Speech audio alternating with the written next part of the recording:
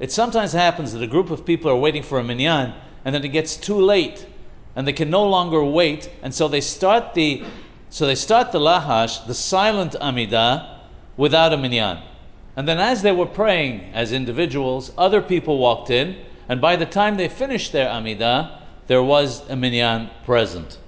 According to the Radbaz Zal, they cannot do the Hazara, the repetition of the Amidah. Because when they prayed the Lahash, the silent Amidah, they were all praying as individuals and not as a Minyan. And as such, they have lost the repetition, the Kedushah, and the Kaddish Titqabal of that Amidah. Now this is the exact opposite of what Maran Zal says in the Shulchan Aruch. Hacham Yosef Haim says that even though we would ordinarily go in accordance with what Maran tells us, in this case, since we have a difference of opinion, we have a doubt about a bracha, and sefek berachot lehakel. Whenever there is a doubt whether a bracha, a blessing, should be recited or not, we do not do so.